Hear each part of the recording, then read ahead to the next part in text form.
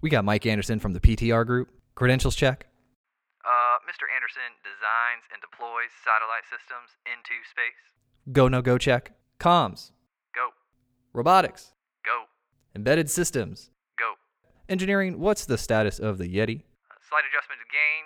0.01, 0.02 Yeti online. We have a go for auto sequence start. Jake has all the controls of the podcast critical functions. Counting down from 3, 2, 1. Here we go! This is the Modern CTO Podcast.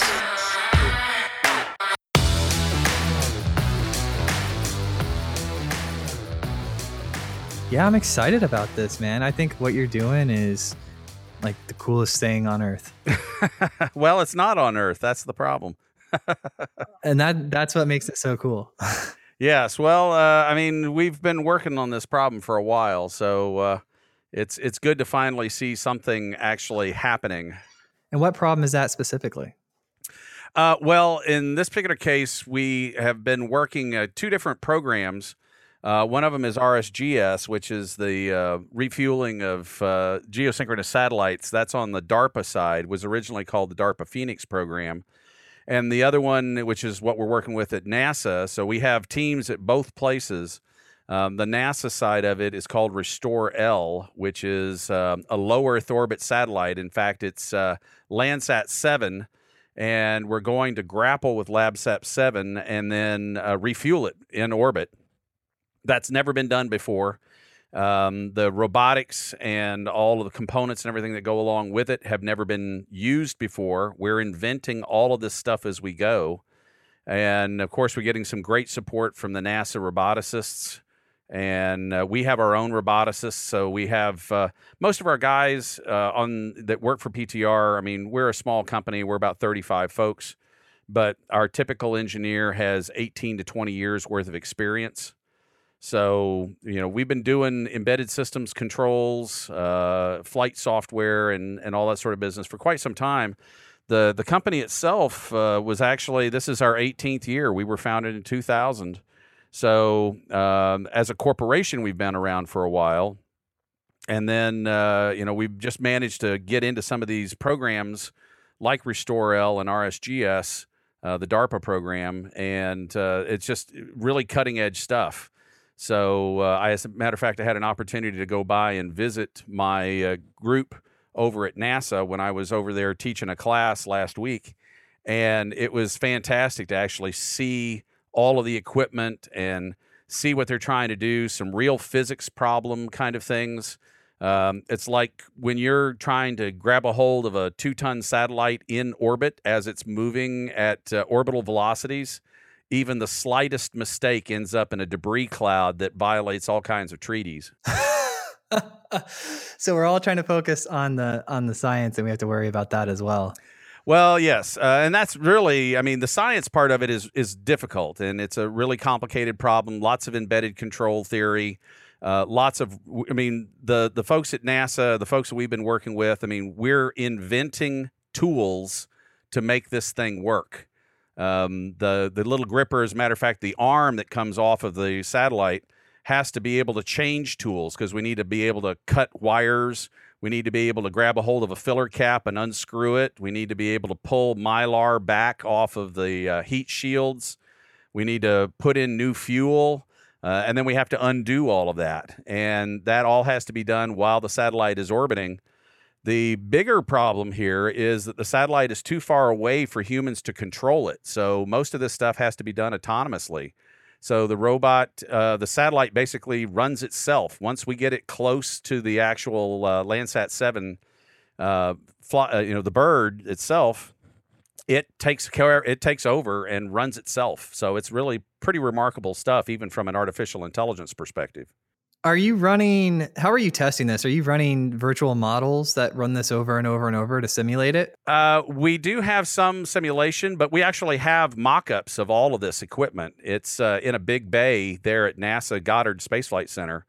And we're actually testing it on life-sized devices with life-size robots. So some of the robots we have are 6 degree of freedom, 7 degree of freedom, 2-ton robots, industrial robots that have been modified specifically for this particular application. So we're running through all of the software control stuff here on the ground.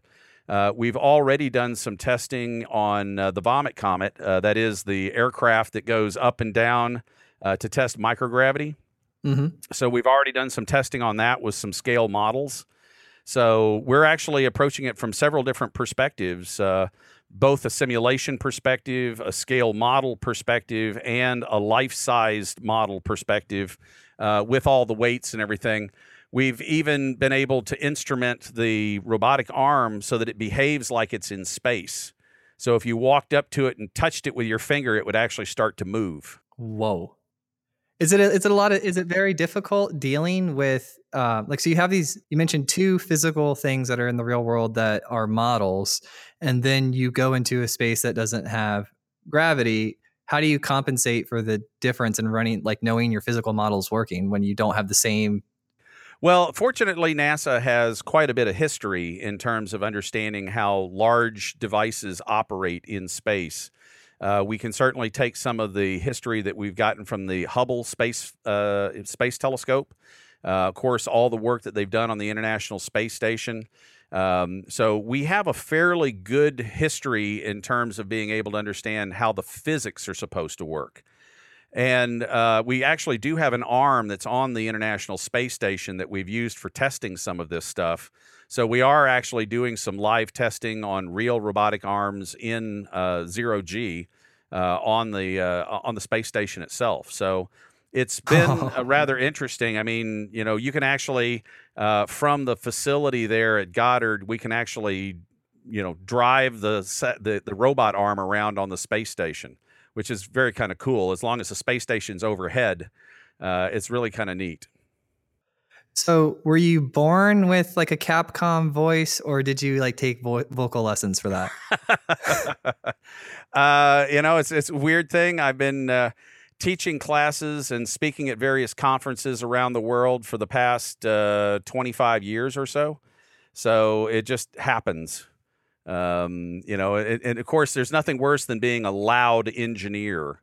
That's always kind of an oxymoron.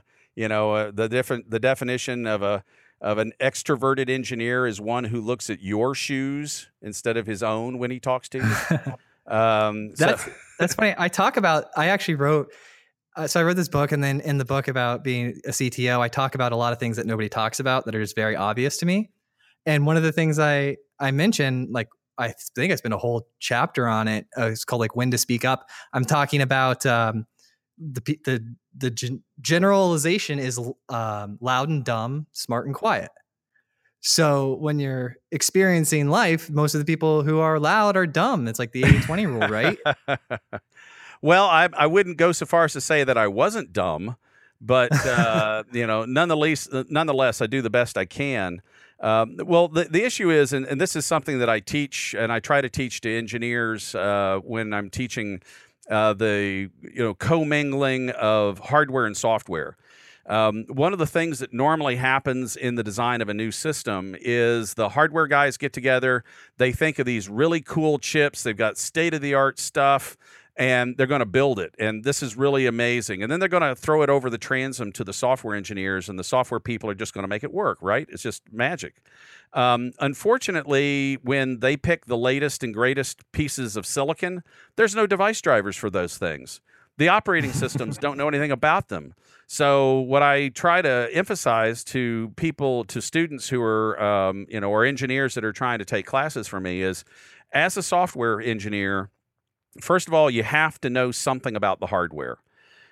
You can't just be a total software person in the embedded world, because the embedded world is very unforgiving for just software people. Then the other side of that is, you as a software person have got to attend the hardware meetings and say, whoa, wait a minute, excuse me.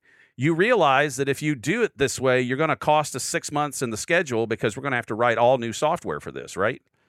And oftentimes the hardware people don't understand that dynamic. So they think that, well, if it takes them, a month to make the hardware, then it should only take a couple of weeks to do the software. And they don't understand that the errata in these new parts is enough that software people will spend months trying to debug this stuff, with basically stone knives and bear skins, because we don't have the tools to make it work because the stuff is so new that nobody's invented them yet. Wow. Yeah, I have very limited experience with hardware. I mean, listening to you talk, I feel like the next time Netflix loads slowly, I'm going to be like, Mike puts stuff into space and moves tiny robot arms and 2-ton maneuvers, and you guys can't get some simple streaming service to work right.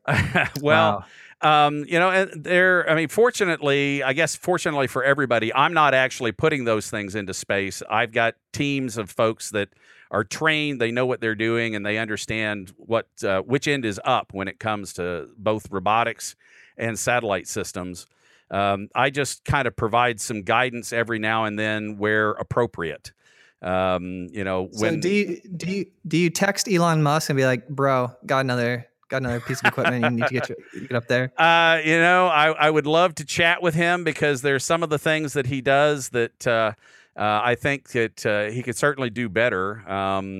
But not that I know everything, obviously. But we have had one of our other programs is with Orbcomm, and we do the flight software for a new generation of satellites called Orbital Generation 2. And OG2 satellites, we've had several of them lost on Falcon rockets. So I think we've had 4 of them splashed by Falcons over the last couple of years.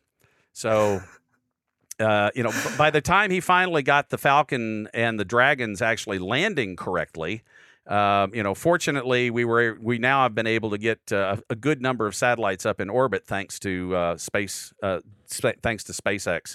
But for the first few launches, it was dismal. They didn't make insertion orbit. They made insertion orbit, but we had a choice. We could either deliver food to the space station or put our satellite in orbit, in the proper orbital, plane.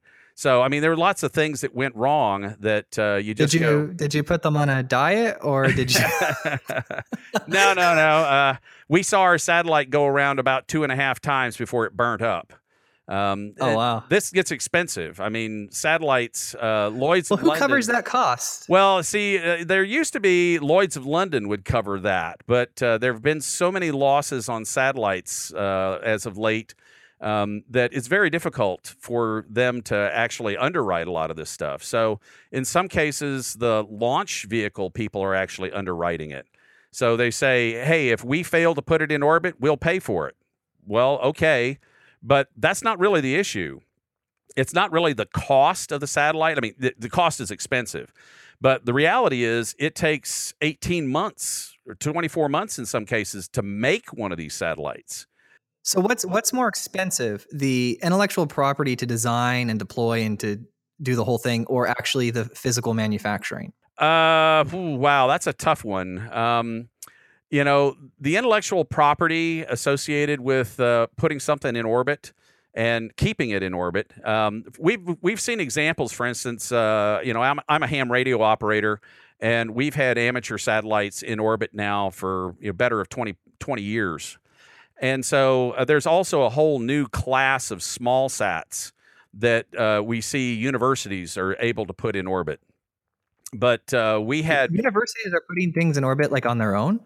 Yeah. So, what happens is they will contract to a launch vehicle, and the launch vehicle may say, well, hey, we have this payload that we're supposed to put up, but we have, 200 pounds worth of extra space, of extra lift capability. So anybody who wants to put something up, and if it fits in these dimensions, yeah, we'll launch it and we'll tell you how much it's going to cost. If I decide that I want to be, have you seen that movie, The Astronaut Farmer? Yes, right. Okay. Okay. If I want to Billy Bob this thing and start going out in my backyard, like how do you do that?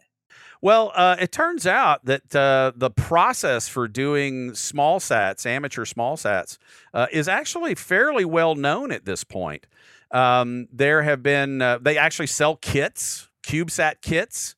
There is a specific form factor. It's like a 12 by 12 inch cube. And these CubeSats, you can basically put anything you want to in them. There are some limitations, of course. When you're dealing in space, you're in a very hazardous environment. There's lots of radiation. There are micrometeorites that hit you. And when a micrometeorite hits you at 7 or 8 kilometers a second, it really ruins your day. So there are some significant problems, not to mention outgassing, because your part, when it's made here on Earth, and then you put it in a vacuum, and it's not made to run in a vacuum. So the little bit of gas that may be inside the chip itself will then outgas through the component, and the component blows up. So, Wow. I mean, there's all kinds of little things like that come into play. You can fix a lot of that by using conformal coating. So you can take an epoxy and basically coat your satellite electronics in this epoxy, and it will keep most of that from happening. But still, you're trying to get lift. And right now, the big problem that the world faces in general is lift. If you take a look, for instance, well, of course, we don't have the space shuttle anymore. The Deltas, the Delta IV rockets, those are relatively old technology. Atlas rockets are still being used. Those are really old technology. They're they're reasonably stable, but those things still blow up. We have, one of our cases for one of the OG-2 satellites, we were on a Russian booster, and the Russian booster had ourselves and 12 other satellites on it, and it blew up on the pad. So Wow. it was not just our satellite; a whole bunch of people's satellites got lost. But when people think about space today, we still tend to think in terms of, well, we did all that stuff in the Apollo era and Gemini and Apollo, and that was back in the 60s. Surely we know how to build a rocket today that won't blow up. But the reality is, when you're running fuel through turbo pumps and all of the mechanisms that are required to launch one of these things, and the temperatures are thousands of degrees Celsius at the nozzle when the fuel is being burnt, things go wrong. Stuff happens, and when it happens, it usually happens in a very spectacular way, and the whole thing blows up. So the moral of the story is, don't be too close to any launch, because you never know what it's going to do. No, I got my my wedding ring made out of tungsten because they had like some really high melting point, and they said that it was used in like nozzles for rockets or something like that. Very heavy metal. So you're probably, you notice your wedding ring, if it's made out of tungsten, it's really heavy. Yeah, I figured it symbolized the marriage, right? They say ball and chain, so why not get the I'm not going to go down that path. That's between you and your respective other. Oh my god! I'm not going to go that way. No, we just had a baby. Oh well, so I'm really pumped. Congratulations! Now you definitely have the chain part of it. No, it's awesome though. Do you have any kids? Yes, I do actually. My daughter is finishing up this semester at Carnegie Mellon, Nice. and she has. Definitely, she's very happy to be finishing. My wallet is incredibly happy for her to be finishing. Carnegie is a wonderful school. Pittsburgh's a great town, but man, the cost is through the roof. What did she go for? She went, remarkably enough, she is in a double major, art and Japanese. Uh-oh. Your microphone is... Houston, we have a problem. Oh, wait, are you back? Hello, testing 1, 2. Mike is back. Yay! Yay. Oh, my goodness. You had us there for a second, buddy. Yeah, well, somebody, Carnegie must be monitoring. They pulled the plug on me. You can't possibly tell them how expensive we are. No. Oh, my goodness. All right. So she's going Japanese art. That's interesting. Right. Well, it's Japanese and art. So 2 different majors. It's a blended major. And it turns out she has a real interest in astrophysics as well. Ooh. So, when I said, okay, you can actually get any degree you want, but here's my stipulation. You have to be employable. you cannot be living in my basement when you're 35. You have to be able to be self-sustaining. And I did find a job at the Large Hadron Collider that requires artists who understand physics. So I said, okay, there's at least one job for this mix. Yep. Okay, at least you might be able to get a job here. So this is good. This is good. Should get some great travel in too.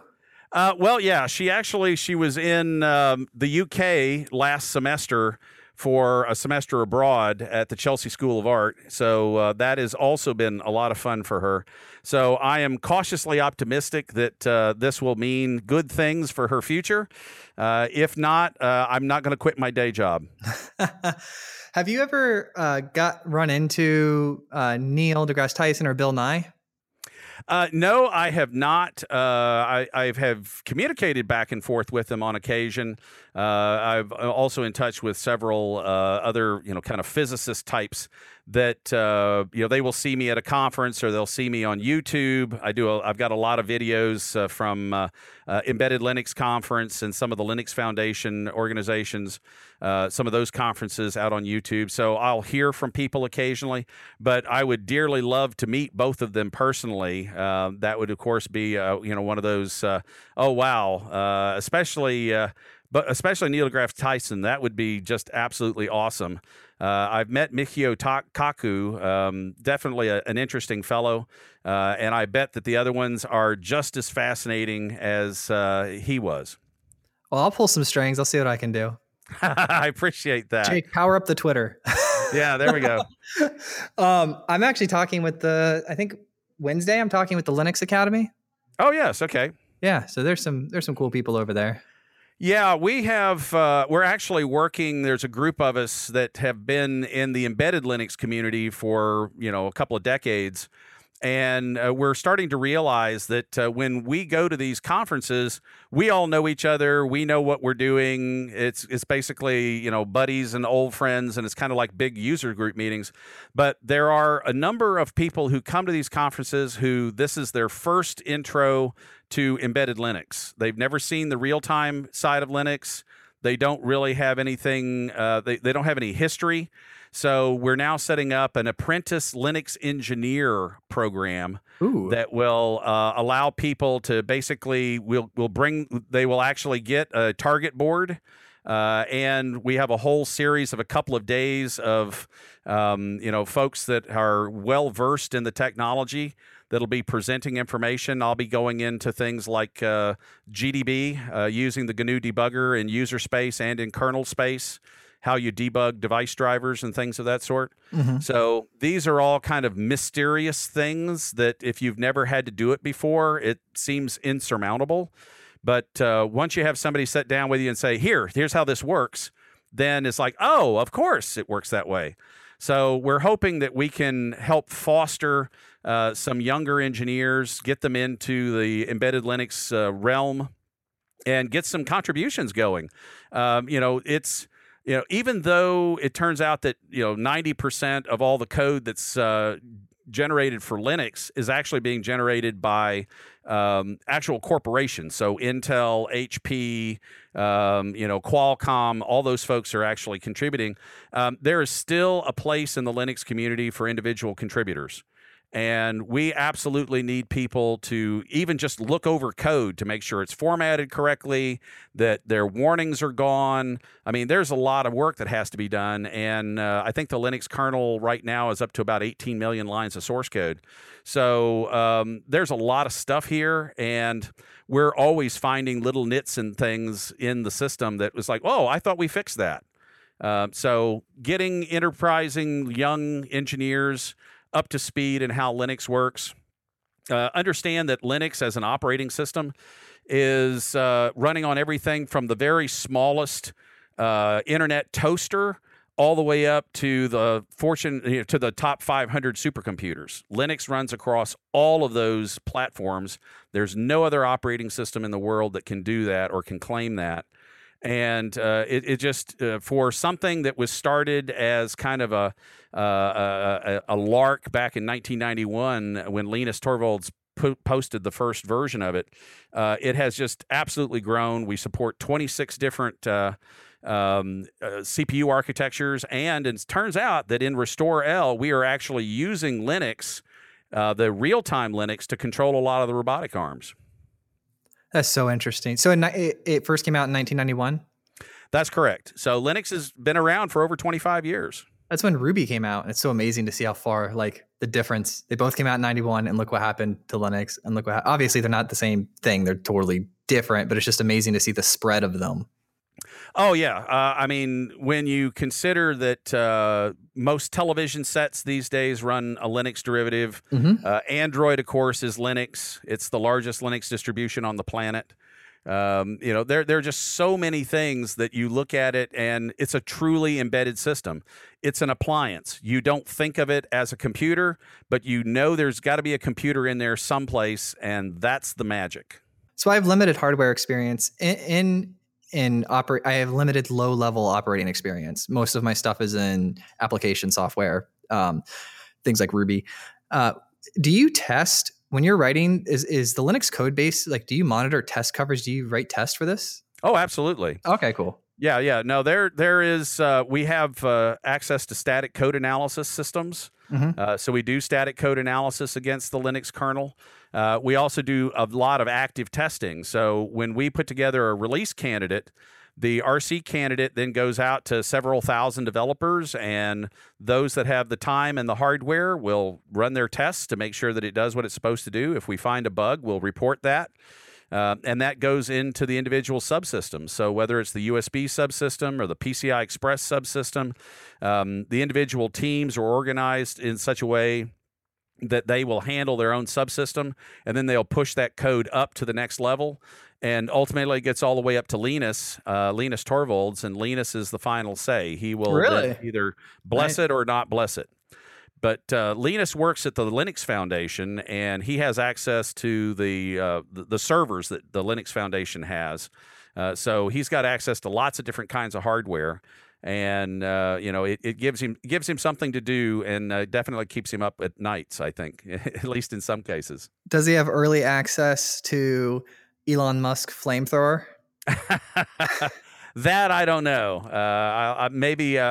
I'm sure that I'll run into Linus at the Embedded Linux conference in March out in Portland, Oregon. He lives in Portland, so maybe we can get a chance to ask him.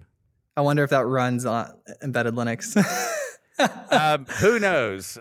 We can certainly hope, or maybe be afraid. I'm not sure which one we should do, but well, a little bit of both. Perhaps a little bit of both. Yeah, it's we're starting to see Linux in a lot of automotive applications now. We already see it in some aircraft applications. So even though it's not AirRank 653 compatible or IEC 61508 or any of those nasty certifications from the government, it's still, there are key pieces like the entertainment system where we'll see Linux being used in the entertainment system on aircraft. Look at that. Tesla vehicles use a modified version of Ubuntu. Yes, they do. We're seeing it's called the Geneva Foundation, and the Geneva Foundation is all about Linux and automotive. So we're seeing Linux, we're seeing Android, we're seeing various derivatives, Tizen and other derivatives that are showing up in automotive. So as we start getting to more and more artificial intelligence, we get to automatic driver assist systems, the ADAS systems. We start getting to level 3 and level 4 ADAS systems. This is where you have to have a lot more understanding of what's going on. It's kind of a level 2. You've got the lane keeping and the radars and all that sort of business. And actually, I heard a very good kind of quote on it. It was at level 3. It's eyes off. Level 4 is hands off. Level 5 is brain off. So, the car takes more and more active control of the system as you get to higher and higher levels. Level 5 ADAS is completely driverless. Basically, it's you don't need to have a human in it, so you can, I guess, use it to make pizza deliveries without humans, I guess. So there you go. That could be a threat to the pizza delivery industry. Who knows? Well, you could deliver pizza to humans or humans to pizza. That is the other possibility. And, one of the things that we find when you start talking about automotive systems is, what happens if you get to the point where Uber, let's say, has a self-driving fleet that, why do you have a minivan? Well, you have a minivan in your family because your kid has to go to soccer once a week or he has to go to the game, and you got to pile everything in, and it just takes a lot of space. What if you could simply order a minivan to show up at your house at the right time and take everybody out to the game and then come back, drop you off, and then it goes back into the fleet? That changes the dynamic of how automotive works worldwide. You're going to talk about impacts on taxes, road use taxes, personal property taxes, the amount of vehicles on the road themselves, parking locations. I mean, you're going to change everything with this kind of technology. That's what I'm so pumped about. The market's moving so fast. I'm really interested to watch how the government transitions will happen, because right now it's a nice to have, but things are going to be moving so fast. You're going to have to adjust the systems for to be able to move faster. Like right now, it takes so much time to respond to things like that. And we're going to have to change our government systems to be able to respond to these things faster. Well, if we could get some artificial intelligence in the government, that would probably be a good thing. But I'm not going to go down that path either. Well, you know what? We'll leave that part of the conversation, and I'll settle for any intelligence. That would also be a good thing. But again, I probably shouldn't go down that path. So as much as I might agree with you. Yeah. I think logic in general, we should encourage logic in society in general, not just government. I mean, just in general, we should encourage logic and critical thinking a little bit more. That would be great. I mean, I am a robotics mentor for a high school robotics team, and it's really interesting to kind of help the kids see how the real world works. I did have one student that I caught was actually Googling, what should I do with my life? And nice. I said to him, you really don't expect an answer, do you? And he goes, well, Google can answer everything else. Why not this? Uh-oh. And I'm like, okay, let me explain to you how a search engine works. And once I had finished explaining it to him, he then realized that it was a very stupid thing to do to ask Google what he should be doing with his life. But that's a level of misunderstanding that exists today in reasonably intelligent people. They just don't understand how this technology works. And as a CTO, part of my job is to help the customers and help people that I'm at speaking engagements and things of that sort, to help them understand that the technology is not magic. It is well understood by a few people, and we need to make it more understood by others. I agree. And this is no less the case than when you start talking about the Internet of Things. Well, I want to talk about that right now. So I've been talking and looking at a couple different companies have the conversation up right now. A really hot topic, you see all the enterprises jumping on it, is this IoT enterprise management system to manage all your devices, control systems, things like that. They're all saying Amazon's better than this, so and so is better than that. What do you think of this battle going on right now for IoT enterprise market share from a management standpoint? Well, the issue is that a lot of it is hype. Unfortunately, there's a lot of smoke and mirrors going on here. Understand that the Internet of Things has actually been around for 30 years. It's gotten the new name and it's gotten the hot moniker associated with it. But the reality is the embedded systems that we're working with today in the IoT are roughly equivalent to the same things we had back in the 1980s. I had a 32-bit, 33 megahertz, 68030 running with, I think it had 16 megabytes worth of RAM. And that was a fast machine back in the mid-1980s. Today, we're dealing with a Cortex M0, M0 Plus, M3. It's got 256 kbytes worth of RAM. It's got a 48 megahertz part, 32-bit processor. So they're really not that much different than what we saw back in the 1980s. However, today, the mindset is very different. The mindset today by the developers is, everything they've been taught in school that everything's a virtual machine. Memory is infinite, CPU is infinite, storage is infinite. And on the x86 platforms, that's essentially true. But when you get onto some of these resource-constrained platforms like the ARM Cortex series, the Cortex-M series parts, you're dealing with 128K, 256K bytes worth of RAM, not megabytes, not gigabytes, but K bytes worth of RAM. So the knowledge of how to work in constrained resource systems, unfortunately, most of the universities are dropping the ball on that. So it means that old fogies like me have to try and explain to people, no, you can't write code like that because that won't fit. You can't just simply say, well, we'll run everything in Java because Java needs 2 megabytes of memory just to run the VM. And I only have 128K.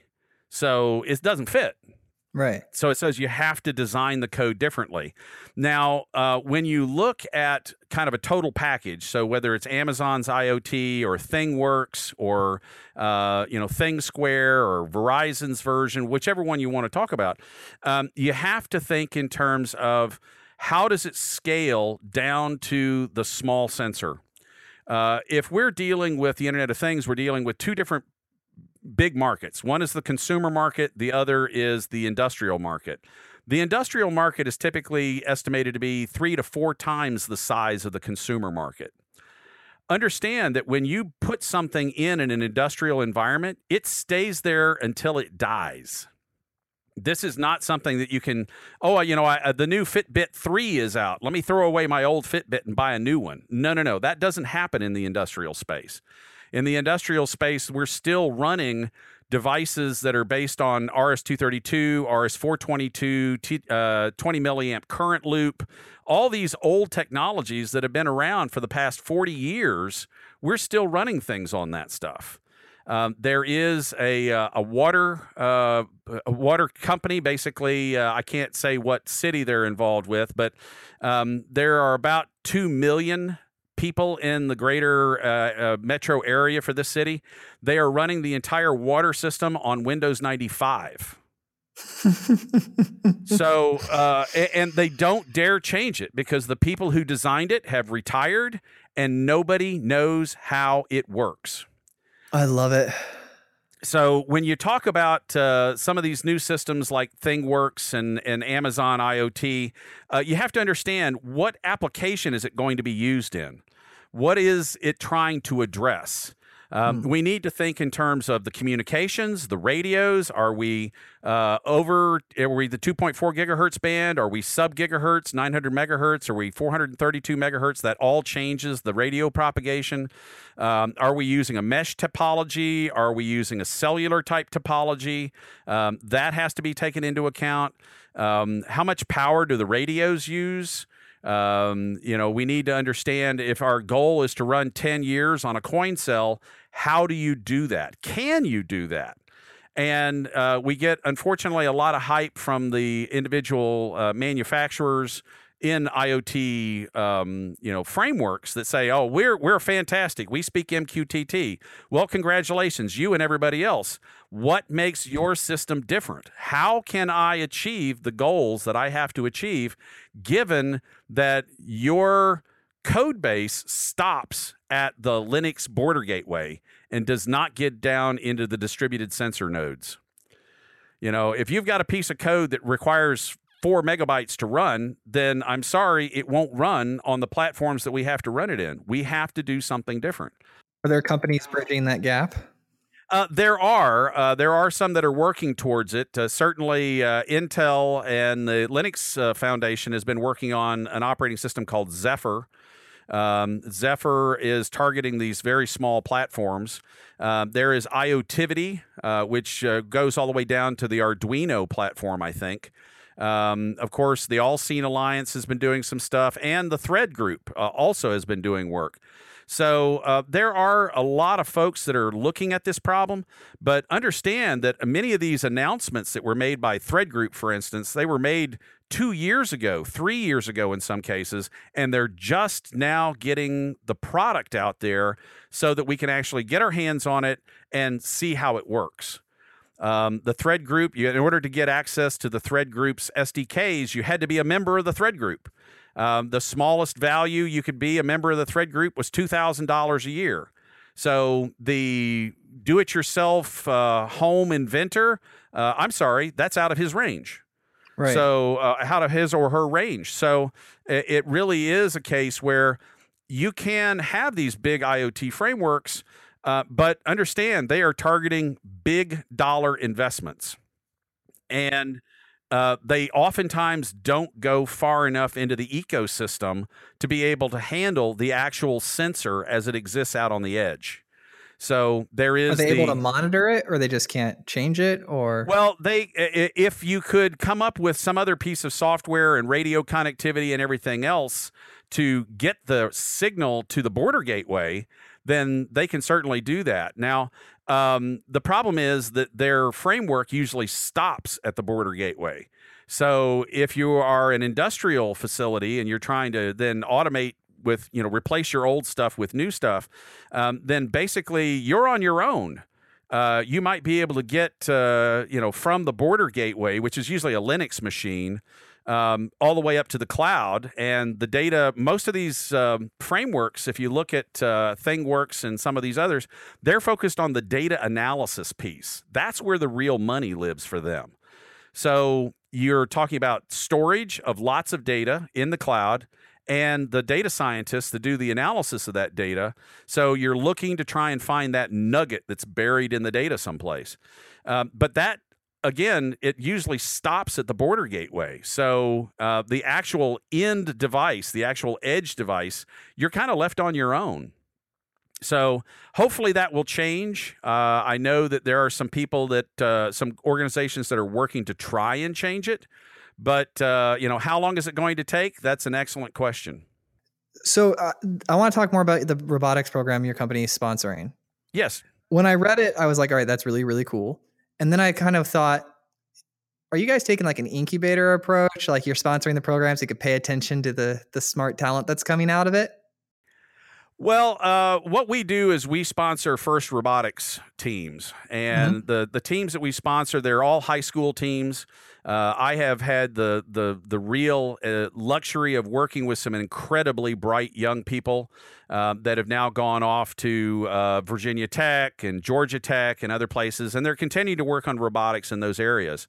So, I look at it from the perspective of, at some point in the future, I might be on a respirator that these people actually wrote the code for.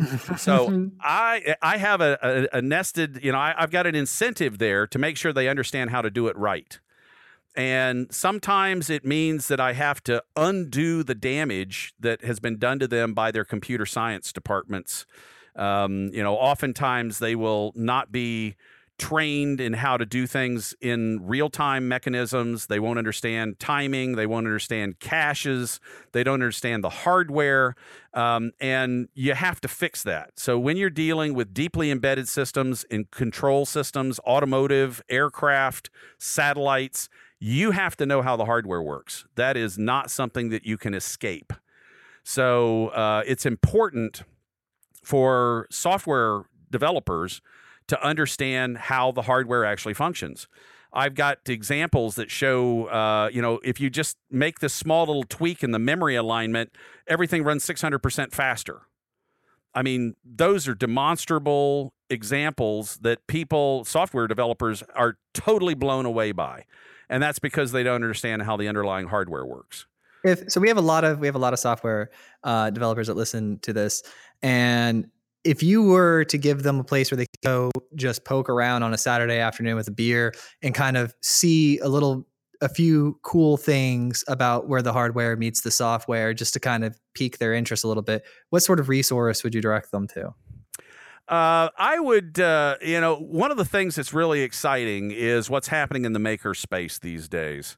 We're seeing a lot of work on Raspberry Pis, BeagleBone Blacks, BeagleBone Blues. It is really exciting to see your code make something move.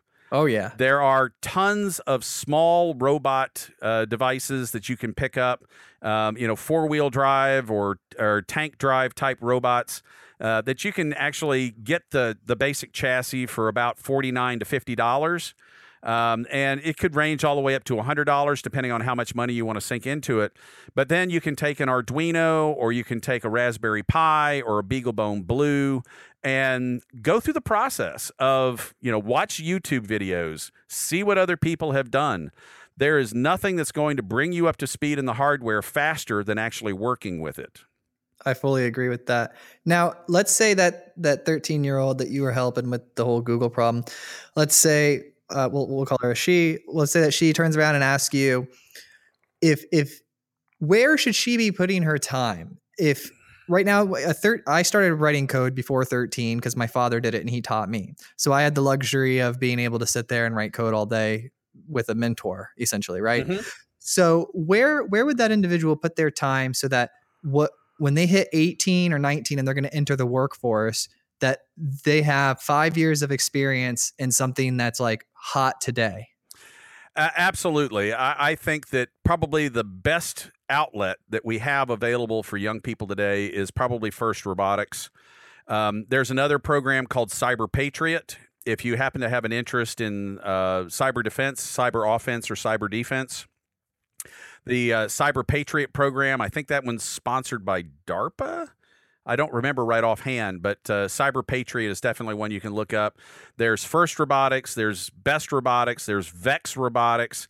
There are a lot of these programs that are available in the elementary schools, the middle schools, the high schools, that if you simply take the time to investigate them, you will have an opportunity to learn as much software in the amount of time that we have access to. I mean, we're professional engineers. We're working with these kids. We're mentoring these kids. And frankly, I've had some fantastic young ladies in the robotics program. Right now, my team captain for the software development squad is she's a senior this year. I'll actually be sorry to see her graduate.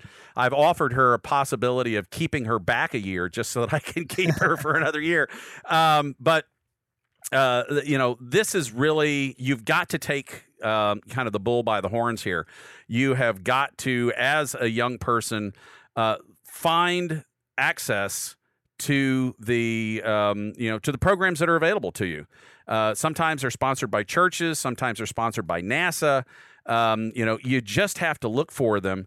And oftentimes, if you can find yourself in one of those circumstances, you will have a tremendous leg up by the time you get to college. I've had some of my students that are 14, 15 years old working for SAIC writing code for a defense contractor Nice. because they understand how the code needs to be written. So like if a software developer, if I had a 13-year-old ask me today, he or she was very interested in sort of the next generation of just writing code based on my experience, right? Because that's what I have to go off of. I would say start paying attention right now and start at home writing code with the voice systems and understanding the Alexas and the Google Homes, because they're going to get a lot bigger in the next 3 or 4 years. And then the jobs are going to be really hot when you're graduating high school. Correct. Voice enablement. I've done a couple of programs on voice enablement. I actually have a companion robot that I'm working on right now for the elderly Nice. that is Alexa enabled. So you can say, you can actually talk to it. And, part of the thing that you need to watch for when you're trying to build companion robots is you don't want them to look like humans. Right. Because you don't want them to personify them, simply because they're going to break down. And when they break down, you don't want somebody to get depressed over the idea that this friend of theirs doesn't work anymore. But that also means that you need to have sensors on it to be able to determine, maybe you work in multiple modalities. You're looking in both the infrared and the visible spectrum to see if they're still breathing. Part of the problem was I have friends of mine who parents, they don't want to go into kind of the nursing situation. They want to stay at home and they want to be responsible for themselves. And you absolutely want to try and support that. But oftentimes they need to be reminded to take their medicine. They need to be reminded to, have dinner or eat lunch. Those are the kinds of things that small companion robots that are voice enabled can easily do. And you can have it then, if it doesn't see any movement in the house when there's supposed to be somebody there, it can then kind of send a text message back to say, hey, I haven't seen anything. And then you can come in with your smartphone. You can attach to the camera that's on the device. You can drive the device around looking for people, seeing if there's a big lump in the middle of the floor that's not supposed to be there, that kind of stuff. And Alexa and Google Home and those voice enablement systems, they are coming along. There are lots of examples. Again, Raspberry Pis and BeagleBones and those types of things. They're all Linux-based for the most part. So get a device. A Raspberry Pi is $35. I mean, there is no excuse for not having something like that. And, you can get a Pocket Beagle, one of the Pocket BeagleBones for $20. It's $19. There's absolutely no excuse for not having an opportunity to sit down, get up to speed in this technology, extend it to an Alexa. There are lots of examples out on YouTube, on Google's site that show you how to build a Raspberry Pi that is enabled with Alexa. Those are the kinds of things that somebody can do for a reasonably small investment. And if I'm a parent and I have a choice between buying the kid a $60 copy of Grand Theft Auto or $60 worth of computers and robotics equipment, there's no question in my mind what I'm going to do. Well, it's going to be a lot harder to explain what hookers are to them, though. Well, that's different kind of hookers, I guess. But there are hooks. They're operating system hooks. So there's a completely different kind of hook. But callbacks. That's right, callbacks. Callbacks have a different meaning, I guess, in that game. Yep. But when I talk to parents who we come in and we're kind of doing the parent introduction to what kind of STEM programs are available, we talk to parents and we say, look, they say, well, we hear the robotics team is a lot of work. It's a lot of time. And we say, absolutely, that is correct. But understand that you would spend the same amount of time in basketball practice, lacrosse practice, football practice, the football games. Oh, no. We're losing Mike again. Let's see if we can resolve it faster. Dude, so I was thinking about when he was talking about there was these people that did this wristband that you would put on the older people. They were trying to do a startup. I don't know if it ever got off the ground, but it basically monitored their movement and like if they're moving around and stuff. Then I was watching these video image recognition, like Uru and stuff, all those guys we had on. And they were able to, in like the Amazon, how it can tell when you're picking up objects and stuff. You could put one of these smart robots in there with a camera and it could actually tell if they're taking like their prescription. It could tell if they're eating food. And so like, if you forget, you could be like, did I eat lunch today? And the robot would be like, yes. Right. Because it would be watching you eat lunch or know you made lunch, or it could remind you to eat the lunch if it noticed you hadn't. Yeah. I think, man, it would be unbelievable, man. Yeah. For people that have these memory problems and stuff like that. No, I don't know, the possibilities are. That would take like a. Can you hear me? Oh yeah. Hey, we got you back. Okay, good. Did you hear us talking about the nursing home thing? Yes, I did. Are you doing that, or are we doing that? What's happening? Well, I don't know of anybody who's doing that right offhand, but I know I have talked to several people about the little companion bot idea, and it has a LiDAR on it, so it actually has a spinning LiDAR to map the house. So the goal is to make it cheap enough that you can have one for every floor, so it becomes more like a Roomba than it is like a little robot that runs around. It's not like a BB-8 or anything like that. It's more like an appliance.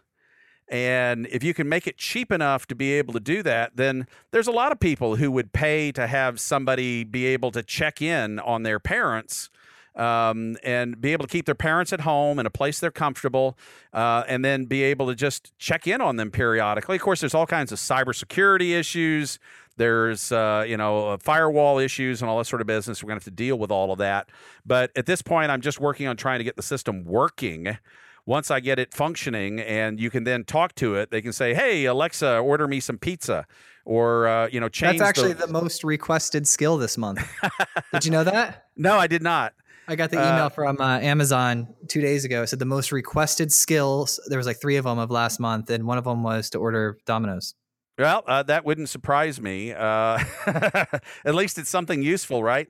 Right. But that's the kind of thing you want to be able. First of all, you change the wake word so it's not Alexa, it's robot or computer or whatever.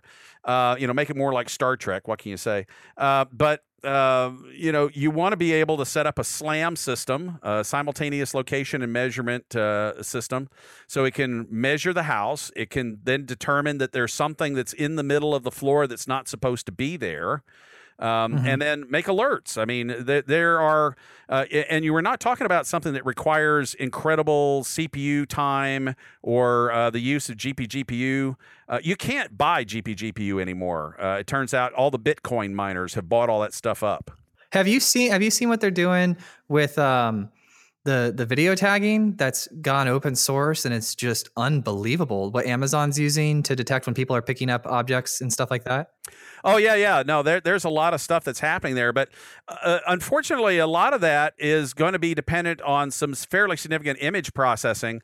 And image processing, when I was speaking at the Embedded Systems Conference back in December, there were a lot of presentations on image processing. And you then come to realize quite quickly the state of image processing today. And it is making progress, but nowhere near as good as it needs to be. As a matter of fact, I've got some NVIDIA Jetson boards that I purchased for the robotics team, and those are going to be used for vision processing, target tracking, and things of that sort. But trying to explain to high school students exactly how you do vision processing, it's a tricky problem. You have to basically distill it down to something that's easily attainable. We are very fortunate on my home team in that we have 3 Microsoft HoloLenses. I hate you. I'm flying out to hang out with you. And we were the only team last year to actually use a HoloLens on the field.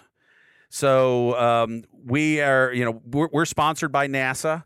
And the NASA house teams have all got HoloLenses that they've been kind of given to them by NASA through Microsoft, through donations from Microsoft. And so, smart move on their end. Well, absolutely. And then it's not so much the virtual reality that is interesting to me. It's the augmented reality. Oh, yeah. Speaking my language. Because virtual reality by itself is, it's kind of cool. It's great to play a game. But if I need to know how to start a generator and I've never started a generator before, I want to be able to put on a pair of glasses that say, here, push this button, turn this gauge, pull this crank. I am so pumped for the future, Jake. I lost my voice last week, so I've been trying to talk quietly, but I want to I want to unleash. And it's one of those cases that, like I say, my first programming job was back in 1977.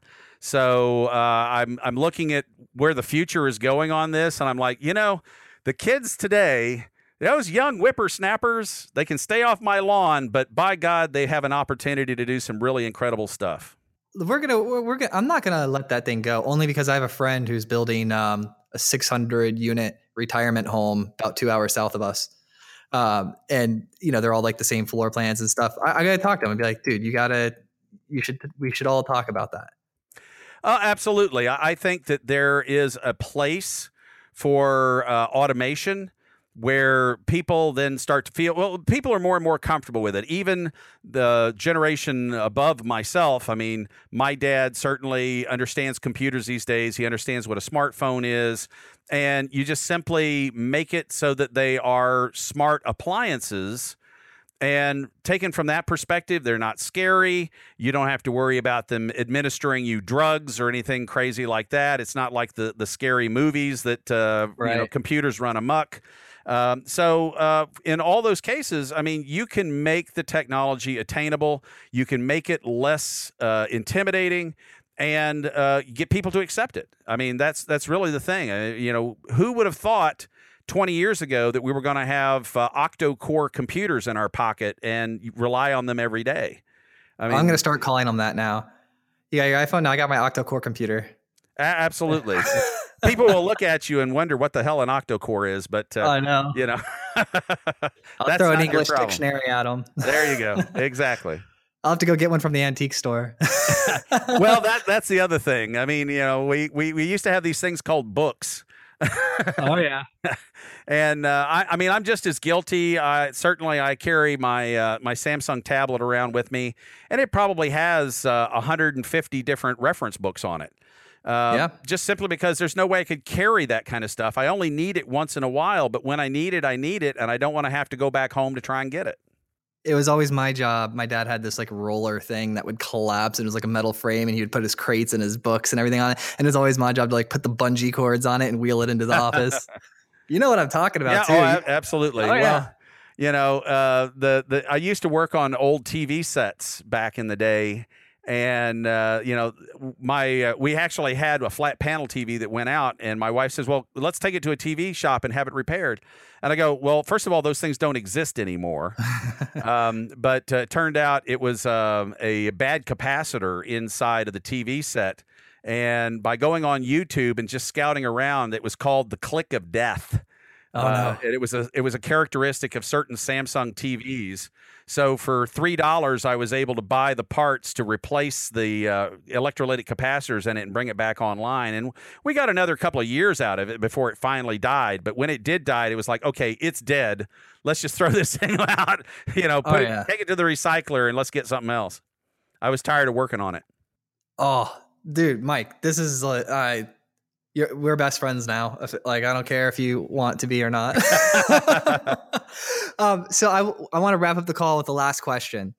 Elon Musk texts you back. He said, no problem, bro. We'll get those satellites into space on our 6th attempt. And then he asks you, come over, hang out with him. He's got a time machine, and you're going to get to go back into the past and talk to yourself 10 years ago. And you get to hang out with yourself for a few minutes to give yourself a piece of advice. What would it be? Wow. If I were to go back and talk to myself 10 years ago, first of all, I would have gotten into robotics a lot sooner than I did. That would have been one thing. The other aspect of this is I probably would have spent more time in artificial intelligence. Now understand that back in those days, a decade ago, I've done some things in parallel and distributed computation theory, and in that particular model, a lot of the things that were being hyped as artificial intelligence were actually not. They were queuing theory, or they were, some sort of optimization theory. And, we were just simply relabeling them, calling them artificial intelligence so that we could get funding from the government. That kind of thing was not terribly interesting. What we see today, however, is where we're seeing, deep learning. We're seeing reverse chaining neural networks. Those are the kinds of things that if I could go back and say, there really is something here, pay attention to it, that would probably be what I would do. All right. Pay attention to that space. Well, I mean, if I could go back and do anything, I would go back and become a special effects expert for Industrial Light and Magic. But what? We're not going to go there. That is for our next call. All right. Awesome. Dude, thank you so much for coming on the show, Mike. Well, Joel, it's been my pleasure. I'm glad that we were able to suffer through the couple of outages here. Totally worth it.